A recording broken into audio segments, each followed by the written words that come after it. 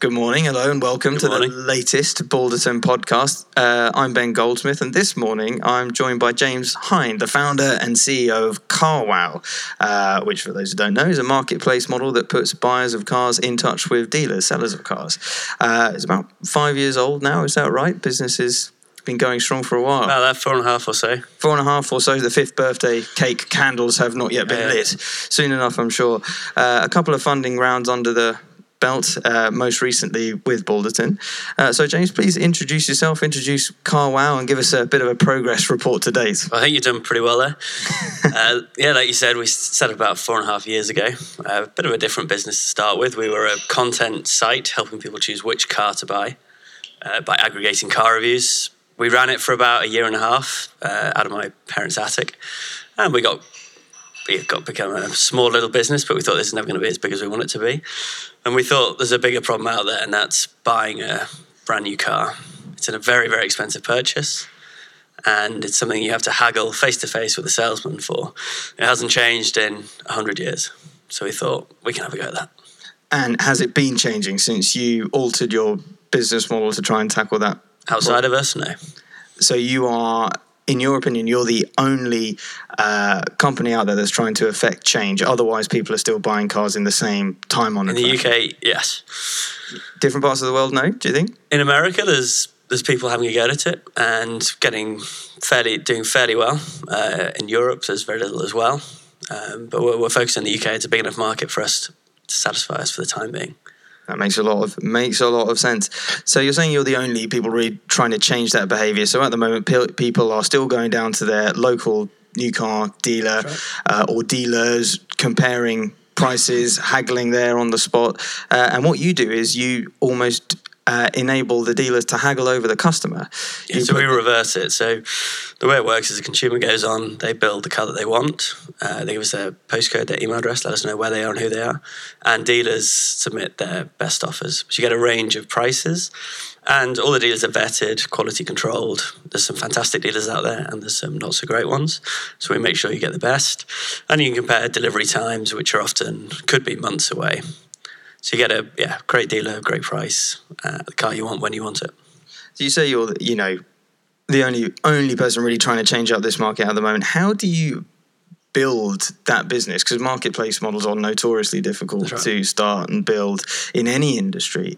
But with car buying, obviously, there needs to be a lot of trust there because it's such a large purchasing decision on behalf of the person making that purchase. The dealers have to be incentivized, I'd imagine, to list their cars as well. How did you guys go about that at Carwow? So we started off, initially we focused only on one make, which we chose Volkswagen because it's pretty generic, not too expensive, not too cheap. And we thought if we can make it work for that, then we can make it work for anything. So we started initially with some very, very basic AdWords tests. We went down to WH Smith or newsagent, opened a couple of copies of Wired, and out fell £50 AdWords vouchers. So we collected a fair few of those, set up some new email addresses, and basically created some landing pages using these landing page creators that went nowhere.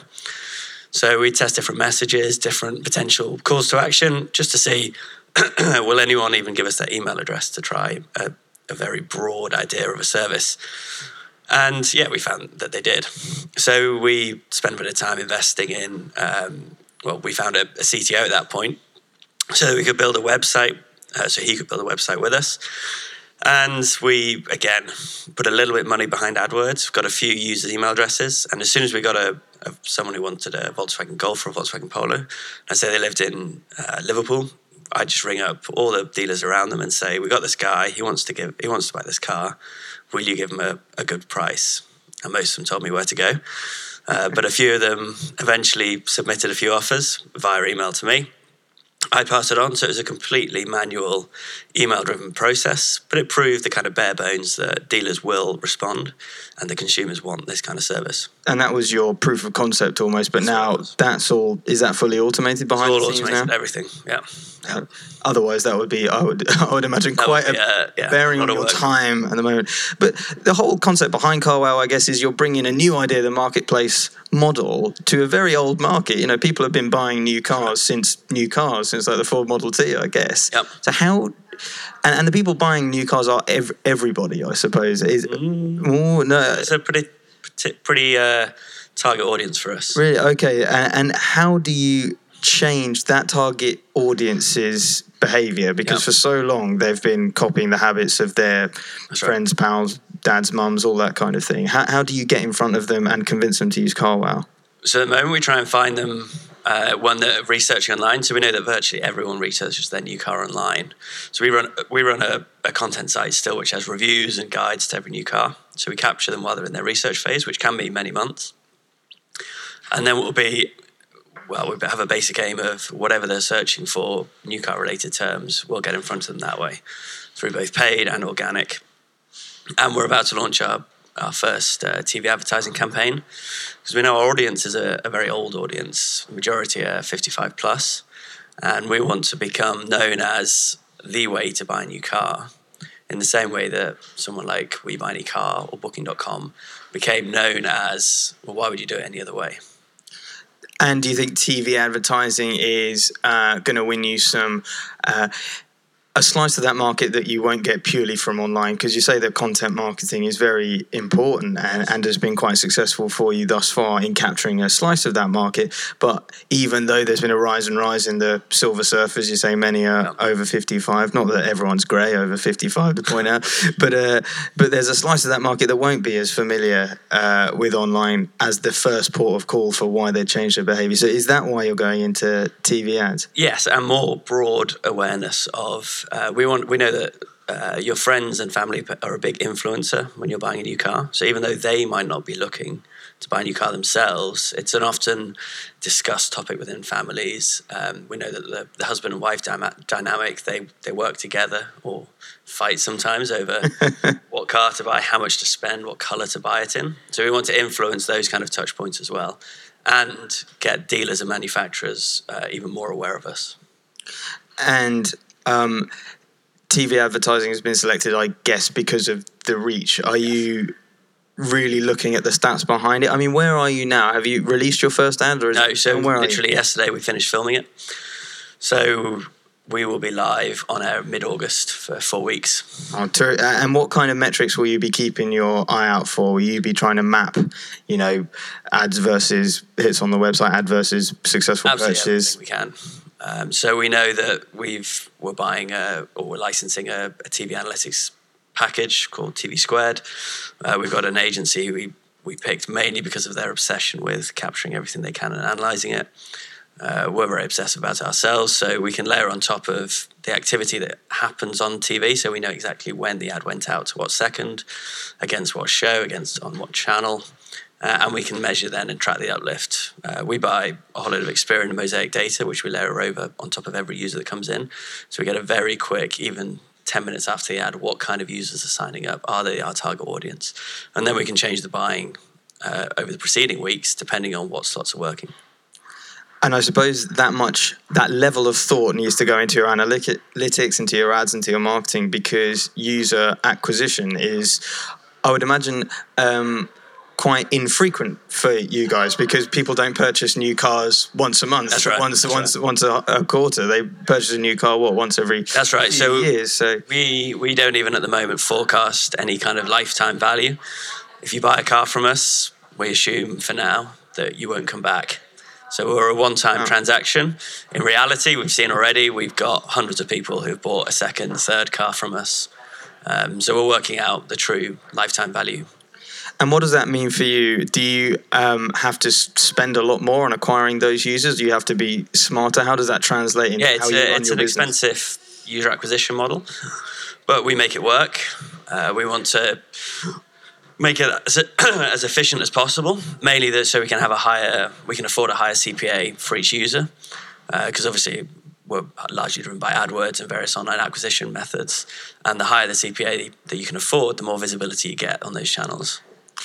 And what tips would you have to any similar business trying to enter a market where cost of acquisition is quite high? What do you have to keep your eye on? What do you have to do?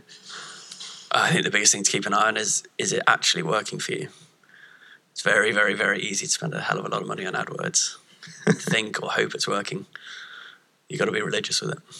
Be religious. How many hours of your day in those? Of my day, none, but we've got a big team now. It used to be me, but now we have a big team doing it.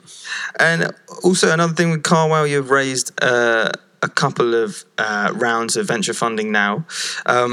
It's gone quite well for you. Eventually, raised from Balderton most recently last year. But what were the challenges when you were first trying to raise money? If you're receiving knockbacks, what were the usual reasons that investors would give? So I think we first tried to raise any external financing around 3.5 years ago, and we approached pretty much every VC in London, and we approached virtually every angel that we could find who had invested in a tech company in the last 18 months or so. So trawled through TechCrunch, Crunchbase, etc. And we managed to get through the doors of a fair few VCs just by cold emailing. We initially met Balderson by emailing pitchus@balderson.com or whatever it is. So the cold emails work? Cold emails definitely work. We got all our first angel investors through cold emails. We met one of our other VCs through a cold email. Our CTO was found through a cold email. Our advisors were. First employee was. Definitely work. Any tips for cold emailing? Are you particularly good? Keep it short. Keep it click-worthy in terms of the subject line. And say exactly what you want to happen. No vague, I'd like to meet you for advice or coffee. So did you have a particularly clickable subject line? I think we might have gone, for a lot of the time at that point, was Zoopla for cars, which is very incorrect in itself. We're nothing like Zoopla in terms of a business model. But Zoopla is obviously very successful, well known. You've mentioned Zoopla in a couple of, I've been reading interviews that you've done with the Telegraph and HuffPo and things like that.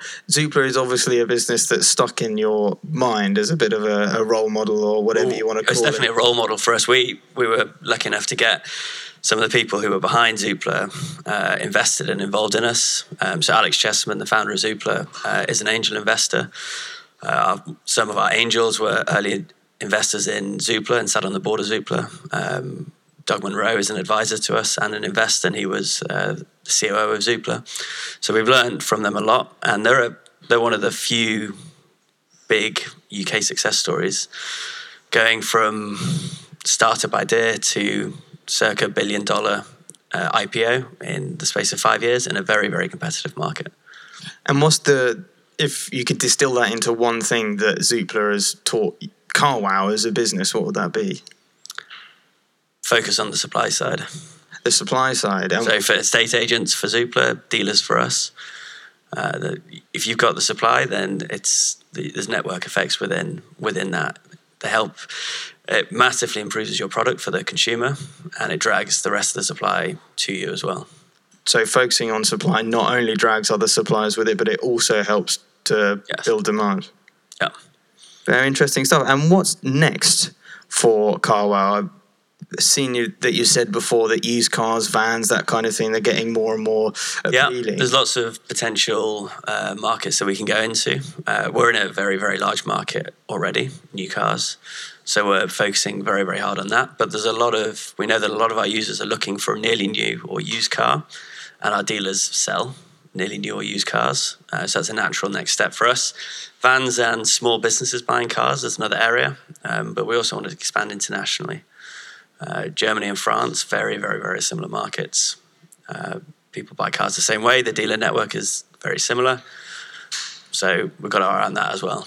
In terms of used cars, would that make the journey on your website potentially more complex? Because looking at Carwow at the moment, dealing with new cars, the choice of brands and makes is quite conclusive. You can see it all on one screen. You can click Volkswagen if you want Volkswagen, Jaguar if you want Jaguar, and then select from the newest models that they have, go through quite easily, selecting colours, engine size, things like that. It is really quite a sweet user experience. With older cars, used cars, there's going to be a lot more variance there, probably more makes and models when people start listing their old Austin 1100s and MGs and things like that. We'd go for the nearly new end of the market first. So cars that are up to 2 years old. We'd find a way to simplify it. We've got some ideas. And I suppose if they're nearly new, would you use the kind of legacy data you have on Carwow for when those cars were new? Yeah. I think you've got a plan. We've got a plan. Terrific stuff. And when that advert that you say is filming, yesterday, you were there on set watching the filming. When will you know if that's worked, if that's really started to drive people towards Carwow and drive some purchases? We hope that we'll see the impact while the ads are running. And we'll be able to track it. We'll track it over the next few weeks to see what kind of halo effects it has. So of users that come in from different sources, is there any difference in conversion rate compared to the preceding couple of months? Impact we have on dealers. How many dealers come to us because of the TV advert, or manufacturers come to us because of the TV advert?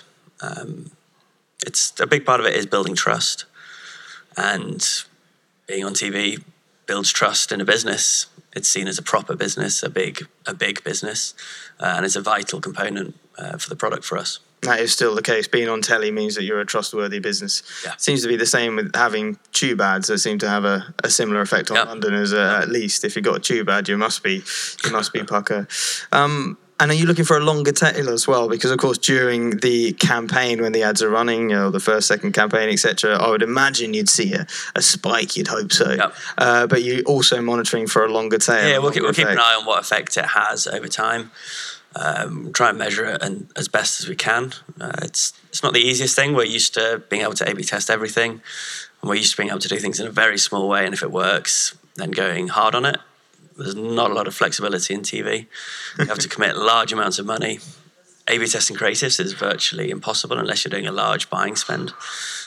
So we're a bit... You're taking the plunge. We've taken the plunge, yeah. Yeah, but as you will have seen, you came to an event a few months ago at Balderton. Absolutely. Rob wrote the blog on measuring the unmeasurable, the impact of sort of TV ads. Yep. Are those kind of things useful? Absolutely. That was a great event. We followed a lot of the speakers up afterwards to get advice. But it does come down to, take the plunge. Don't take too big of a jump, but you got to do it properly. You've got to test it properly. Have got to do it properly as well. I think that's the Rob Moffat dictum that we've heard many a times at Balderton behind the scenes. And so I guess over the next a few months and years, the thing to keep an eye on with Carwow, new markets potentially, used cars, vans. It seems like an interesting time ahead. But a little piece on yourself, James. It's mentioned everywhere when I read a bio of yourself that you tried a city career for 2 months and then decided that it was rubbish. You didn't like it. Career might be pushing it. An internship for 2 months. So I joined a fund management group, 2 billion under management, about 30 people in a room. And I joined September 2008, and I left December 2008, and I watched their world collapse around them. Interesting time to join. Yeah, panic. And I thought, these guys are just riding a wave. They have no control.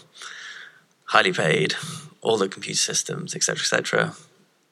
Didn't help them. All the gear and no idea. Yeah, I think they were just swept along by the current. And you chose entrepreneurship because you are in control of your own destiny to a certain degree. Yeah. Very interesting stuff. And I suppose you also founded the business quite soon after graduating, is that right? That's right. Would you have any advice for students, undergrads or whomever that are potentially toying with an entrepreneurial idea and wondering whether to take the plunge or to go into it? Well, I definitely recommend taking the plunge. I think now more than ever, it's very, very cheap to set up an idea. You build a website yourself for virtually nothing. There's very little holding you back to play around with it and learn, see what you can do. So James Hind says, take the plunge. Absolutely.